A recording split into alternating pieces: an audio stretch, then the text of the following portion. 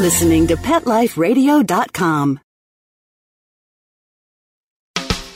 Welcome to Animal Rights on Pet Life Radio. This is your host, Tim Blank. I'm so pleased to be with you today.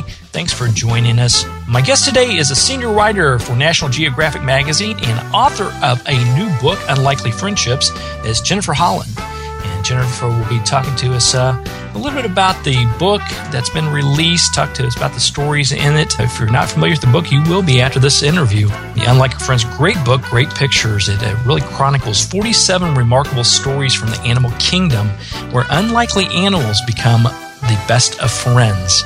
So it's a great book, and we'll talk to Jennifer here in just a moment. But first, I always like to leave you with a helpful tip, a little article, something I read that I think was interesting. And it is summertime. We're right in the mix, and it's been very, very hot in my neck of the woods. I'm sure it has been in yours as well. So it's always important to remember those summertime tips for our furry friends. So I found some great tips to keep your pets safe this summer from the Humane Society, humanesociety.org. And let me go through a few that I thought were highlighted. Just a lot of them are common sense type things, but I think we get in a rush a lot of times as human beings, and we tend to forget what we need to do for our furry friends when they're traveling with us or when they're outside. So here's a few of those tips that I think are interesting. Of course, never leave your pet unattended in a car on a warm or sunny day, even if it's lukewarm, even if you have the windows rolled all the way down. Those temperatures can go up to above 100 degrees or more in the cars. So never leave them in the automobiles. It's not a very safe thing to do for your pet physically or for them in general. We don't want anything to happen to them or be taken away.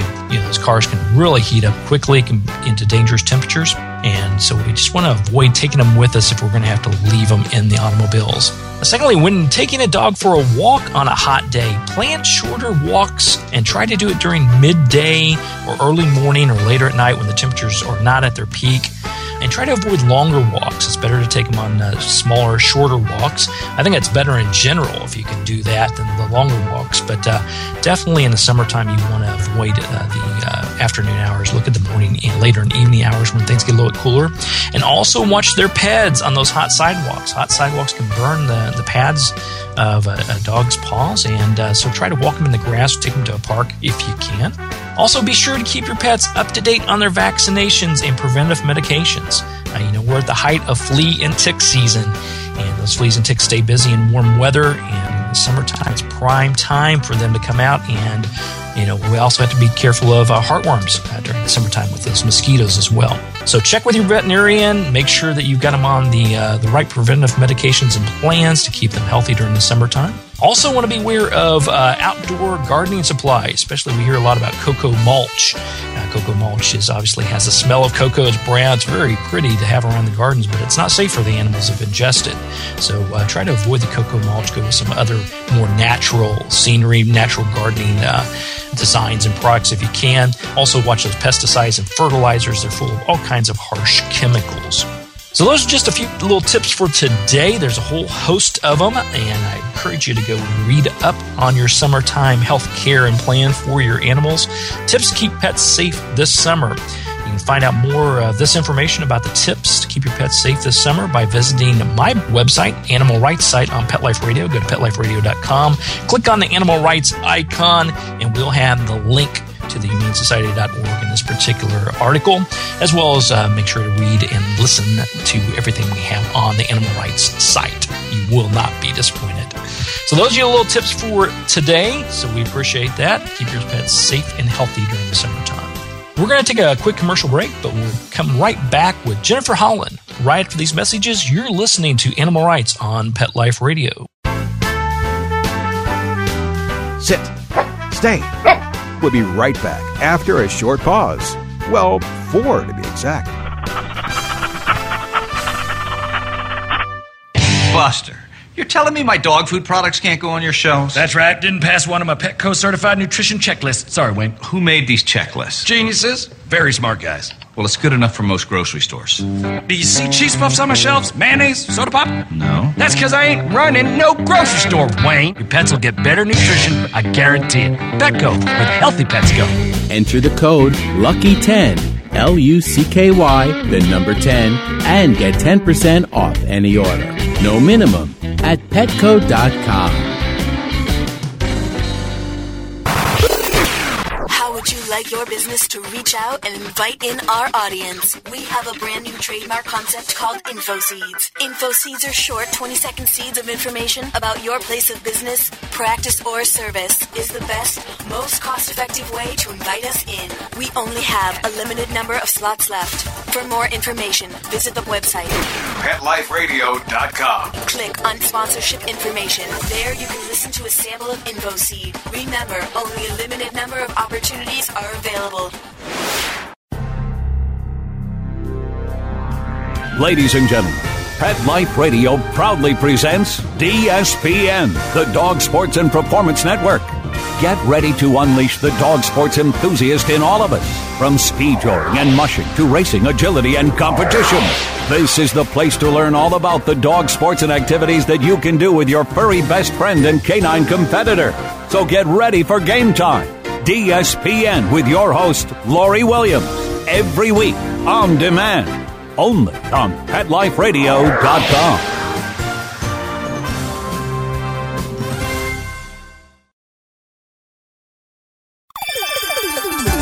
Let's Talk Pets on PetLifeRadio.com. Welcome back. Welcome back to Animal Rights on Pet Life Radio. This is your host, Tim Link. I'm so glad you could join us today. Joining me now is a senior writer for National Geographic Magazine and the author of a new book called Unlikely Friendships, 7 Remarkable Stories for the Animal Kingdom. Jennifer Holland is with us today. Jennifer, welcome to Animal Rights on Pet Life Radio. Thank you. It's great to be here. Oh, we're so pleased to have you here, and congratulations on the book. Thank you. It's a great piece, and I love these warm, heartfelt stories. And as the listeners, when you go to pick up your own copy of the book, there's beautiful, beautiful pictures in here. Just fantastic. Thank you. It really came together nicely. I'm very pleased with it. Yeah, it definitely should be. Tell us a little bit about, just give us an overview on the book and how'd you come about writing this particular book? Sure. Well, it's 47 stories, all of them true, all of them well-researched about different species getting together, usually in sort of unexpected situations, unexpected contexts that bring the animals together. And it came about actually for a lot of reasons. One, I think it was just a really good time to find a subject that is very hopeful. I think there's just so much negative stuff going on in the world, and I think people really are seeking out things that make them feel good. And just the popularity of these types of stories on the internet, it was clear to me that this would be a great sort of something to bring together. You know, if one is good, then 47 is even better.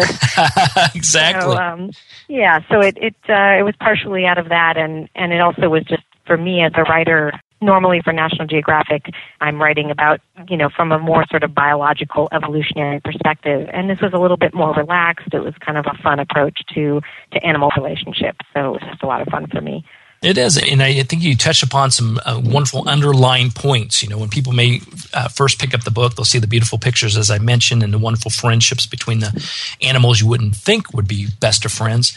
But also those underlying points that you just mentioned, things we can learn from our animals, the way to love one another unconditionally, and how you can build those lifetime relationships out of the most unique situations.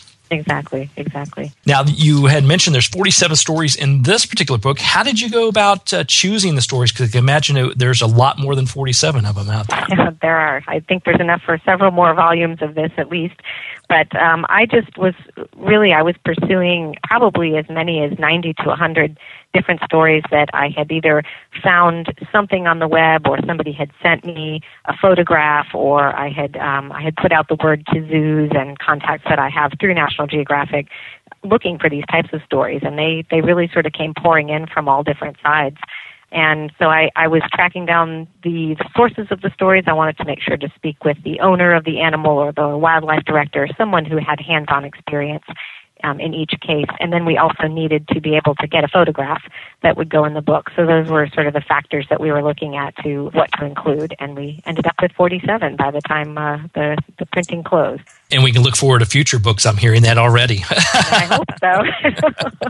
I'm thinking about it for sure. There's so many great ones that aren't in here that I would love to write up. So we're looking into it. Absolutely. Well, good. Keep us posted on that. I noticed on page 77 of the book, you have a wonderful story here about the lion, the tiger, and the bear. Yes. And oh my. But, it's Locust Grove, Georgia, Noah's Ark Animal Rehabilitation Center. Now, I've had an opportunity to visit them and visit with some of the animals, so I've seen this group get along extremely well together. Yeah. These particular stories that you put together, how many of them did you get to visit personally, or did you get that opportunity to do that? I didn't actually do a lot of traveling for this. Most of it was done kind of from a sitting position on the phone, on the internet, just trying to track down the sources. So this was my first book. I've done a lot of articles, but this was the first book, so I was kind of on a budget. So I'm hoping that for other volumes or anything like this that I do in the future, I do hope that I'll be able to get a little bit more of a personal, up-close, view of the situation myself. Yeah, because it is more remarkable to see. I mean, I know the first time I visited Noah's Ark, and just to see, you just can't imagine it. You sit there in awe how well this lion, and you've got a Bengal tiger, and you've got a black bear, all in the same habitat, sharing the same space, the same sleeping quarters. I mean, and they get along incredibly well. Yeah, just the idea of these huge, carnivores playing together and acting sort of like brothers, really. It's just, there's something really special about that story, I think. Exactly. And I think the amazing thing about some of the stories you put together in here is, these are not all, animals that were born into captivity. They weren't, all of them that were even raised together from small animals. Some of them have just put into situations. They're from sanctuaries. They're in zoos. They're trying to find room to place these animals, and they just form this fantastic relationship of healing and love. That's right. And it does really point to, I think, the importance of, all of the animal rescue work and animal welfare work, because these animals clearly are in need of companionship and in need of help. And the fact that they can be brought together and brought back to good health and live their lives or be released or whatever happens to them is just really a testament to human intervention in certain cases. Yeah, absolutely. Now, I had to put you on the spot. I always do. You got 47 stories, and I know it was hard to whittle them all down, but do you have a favorite that sticks out? Oh, gosh. Every day it changes. I think, I like many for different reasons. One of my favorites, I think, is the iguana and the cat, specifically because the iguanas are not particularly cute and cuddly animals, and you don't really expect to see them cuddling up with a mammal. And so to see a cat, lying there licking the iguana, playing with its tail, they share the same food bowl, and the iguana almost appears to be really enjoying the whole situation. And so I just got a real kick out of that story just for that reason. But some of the others really have, more of a conservation message. There's really more backstory to them, and I hope people will read the book and get all of those as well. Yeah, and I think that's the key, and you touched upon it briefly just a moment ago, the fact that not only they warm, heartfelt stories, but they do have those underlying messages of relationships that we can learn as humans, but also, as you said, a lot of them are in sanctuaries and zoos being taken care of. Maybe they can't be released out, and I want to make sure people are aware of the great work that these organizations are doing.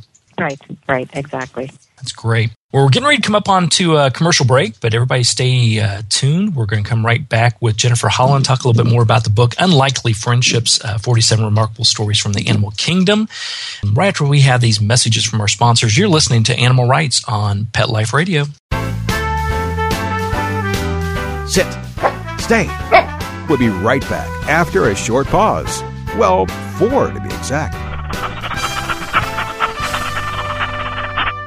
Love your pets but wish their medications were a lot less expensive? They are at 1-800-PET-MEDS. You'll not only save on flea and heartworm medications, but on prescriptions for arthritis, incontinence, thyroid, and more.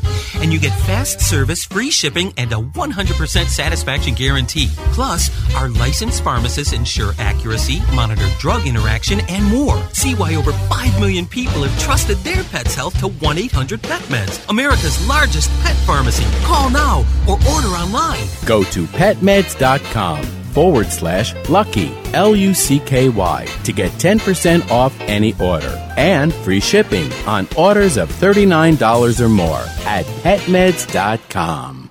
I don't make any decisions about who to hire without going to Angie's List first. You'll find reviews on home repair to healthcare, written by people just like you. With Angie's List, I know who to call, and I know the results will be fantastic. Angie's List. that you can trust. Go to angieslist.com/rights and get 25% off any subscription. That's angieslist.com/rights. WRITES.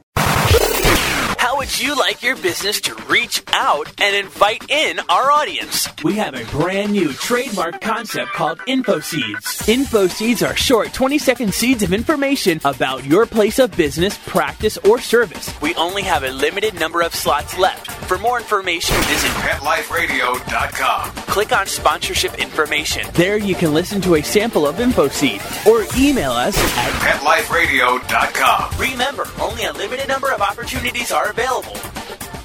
Hi, everybody. I'm Megan Blake here with my sidekick, Super Smiley, the giant mutt and spokes dog for throwaways. You're listening to Pet Life Radio, and I'd like to tell you about our brand new show, A Super Smiley Adventure. Our show explores adventures with animals. They can be traveling, out in the world trips, or inner journeys where our animals lead us to inspiration and self-discovery, or just plain fun adventures. Join us here on Pet Life Radio on A Super Smiley Adventure. Good boy. Let's talk pets. Let's talk pets On Pet Life Radio. Pet Life Radio. PetLifeRadio.com. Welcome back. Welcome back to Animal Rights on Pet Life Radio. We're here with Jennifer Holland, talking to her about her new book, Unlikely Friendships.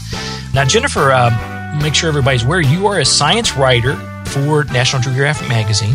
That's correct. Now, some of the stories that I know you mentioned in the book, in your bio when we were talking about the book, said some of the stories may be explained by scientific explanations, but others are more unexpected. Can you elaborate on that a little bit more? Maybe some of them that are a little bit more unexpected?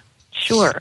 Well, I think the important thing is that, there certainly are cases in which one animal is maybe abandoned or loses its parents for some reason, and it's really sort of seeking a parental relationship, or there may be an animal that has lost its babies or that has recently given birth and so is kind of in a maternal sort of role. And when these animals come together, it's a little less surprising perhaps that, maybe a dog would nurse a squirrel or something like that when the dog has recently given birth to her own pups. But then you have stories in the wild occasionally, and probably much more often than we know, where a predator will take in one of its prey animals, and instead of killing it, will treat it in some ways like its own offspring. And some of those, I'm sure, end badly, but there are a couple of stories in the book where we don't see any sort of aggression toward the animal by the predator, and it's really just fascinating. And you just wonder what was going on there with those animals, and why did that relationship take place? It just raises a lot of mysteries. It's really interesting. Absolutely. And, I think it lends to the fact that each animal is unique. They all have their own personalities, just like humans do. And though as a species, they may act a certain way, and that can be explained scientifically. But the other ones you can't explain. And I think it does lend to the fact that they're all unique. They all have their own personalities. Right, and that they really do have emotions, that are very similar in many ways to what we have, and they may experience them differently, but certainly there is a correlation there. Absolutely. Now, if you had to pick a lesson that you've learned, or some lessons that you've learned from putting together the stories for Unlikely Friendship, what would they be? I think a big lesson is perhaps an obvious one, but just that, here you have these animals that really have no reason to connect with one another in some cases, that seem to overlook their differences and just put aside, some sort of expected behaviors and instead treat one another with care. And I think that's a big lesson for humans, of course. We should be more accepting of one another and just treat each other right. And also I think it can help us to look at how we treat animals and to see them in these contexts where they're really showing emotion and showing gentle behavior and caring toward one another. We need to treat animals with the same respect that they're treating each other in this book. Yeah, very good lesson. I think it's a good takeaway. There, as we mentioned before, there's a lot of good takeaways from the book. And when you first pick it up, you think, oh, it's going to be this really lovely, nice, warm book. But there's those underlying messages that sort of get you to think, we really should be learning from the animals every day. Right. I agree. Now, you've written and published many articles for National Geographic, and I'm assuming other places as well. How's that process of writing the articles and the essays different from the process of writing and putting together a book to be published? Well, that's a good question. The magazine articles, they sort of have a beginning and an end that comes up a little more quickly. You sort of have to, be newsy, and you're sort of turning something around relatively quickly, although National Geographic has a longer lead time than most magazines. But for the book, it was, kind of a longer process. I was able to really dive in to this subject and to find these people and to really get their stories and be given the space to kind of spread out and tell this many stories in one place. And just a whole different experience with different editors, and it was a lot of fun. It was a great experience just to kind of do something different. And I hope to do something similar in the future. I really enjoyed the experience. Yeah, absolutely. If you don't mind me asking, what was the length of time from the concept to actually having the book in your hand? I think it was about less than a year and a half. It was about a year and a quarter, I think, or so, between just talking with the editors at Workman Publishing and then actually having a book sent to me. So it was, enough time to do the project, but certainly it went very quickly. That's the thing about I've found about publishing books compared to maybe articles, and the fact that that time frame, it does go by very quick, but before you know it, a year and a half, 2 years have passed, and from the time you actually came up with the concept, got it down, in writing, and then actually got it to the publishing process. Yeah. So for the writer, it's definitely a lot quicker. The time seems to fly, but for everyone else waiting for your next book, that's it seems to drag out a little bit more. At least I find it. Exactly. So I'll get on it as soon as I can. Excellent. We'll look forward to that. Now, these stories have actually been shared with National Geographic Television. That's correct. They actually were doing kind of their own version of this same concept, and so I can't take credit really for them doing that program, but it's wonderful because there's a great deal of overlap. I think that they actually covered some of the same stories that I had found, so it's nice that this is all happening at once. Yeah, absolutely. Was that a timing thing by your publishing house, that they knew that the television shows were going to be happening, or was it just more of a coincidence? I think it's just serendipity. I think it just kind of worked out. There may have been kind of at the last minute there a push to get the book out around when the show was going to be airing, but I think it just sort of worked out that way. Nice for me. It's amazing because I did, I was fortunate, obviously, from your publicist to get the book and start to read through it, and I just happened to go downstairs that night and turn on the TV, and guess what? There it was. So I thought, boy, these guys are good. Yeah, that would have been hard to actually arrange, I think. It only could happen by mistake. Yeah, I think so. So yeah, everybody can check out some of the stories on there as well. It's they've been fascinating. They've just been really great. So Jennifer, tell us, do you have a website or someone where we can direct people to learn more about the book, as well as learn more about what you're up to elsewhere? Right now, the book has a Facebook page, so you can look for Unlikely Friendships on Facebook. We don't have a website yet for the book itself, but I think I'm going to be working on that shortly. It seems to warrant that. And then on National Geographic's website, you can find more information about me as a staff writer there. But the book itself really needs its own website, so I'm going to get on that, I promise. Yeah, good.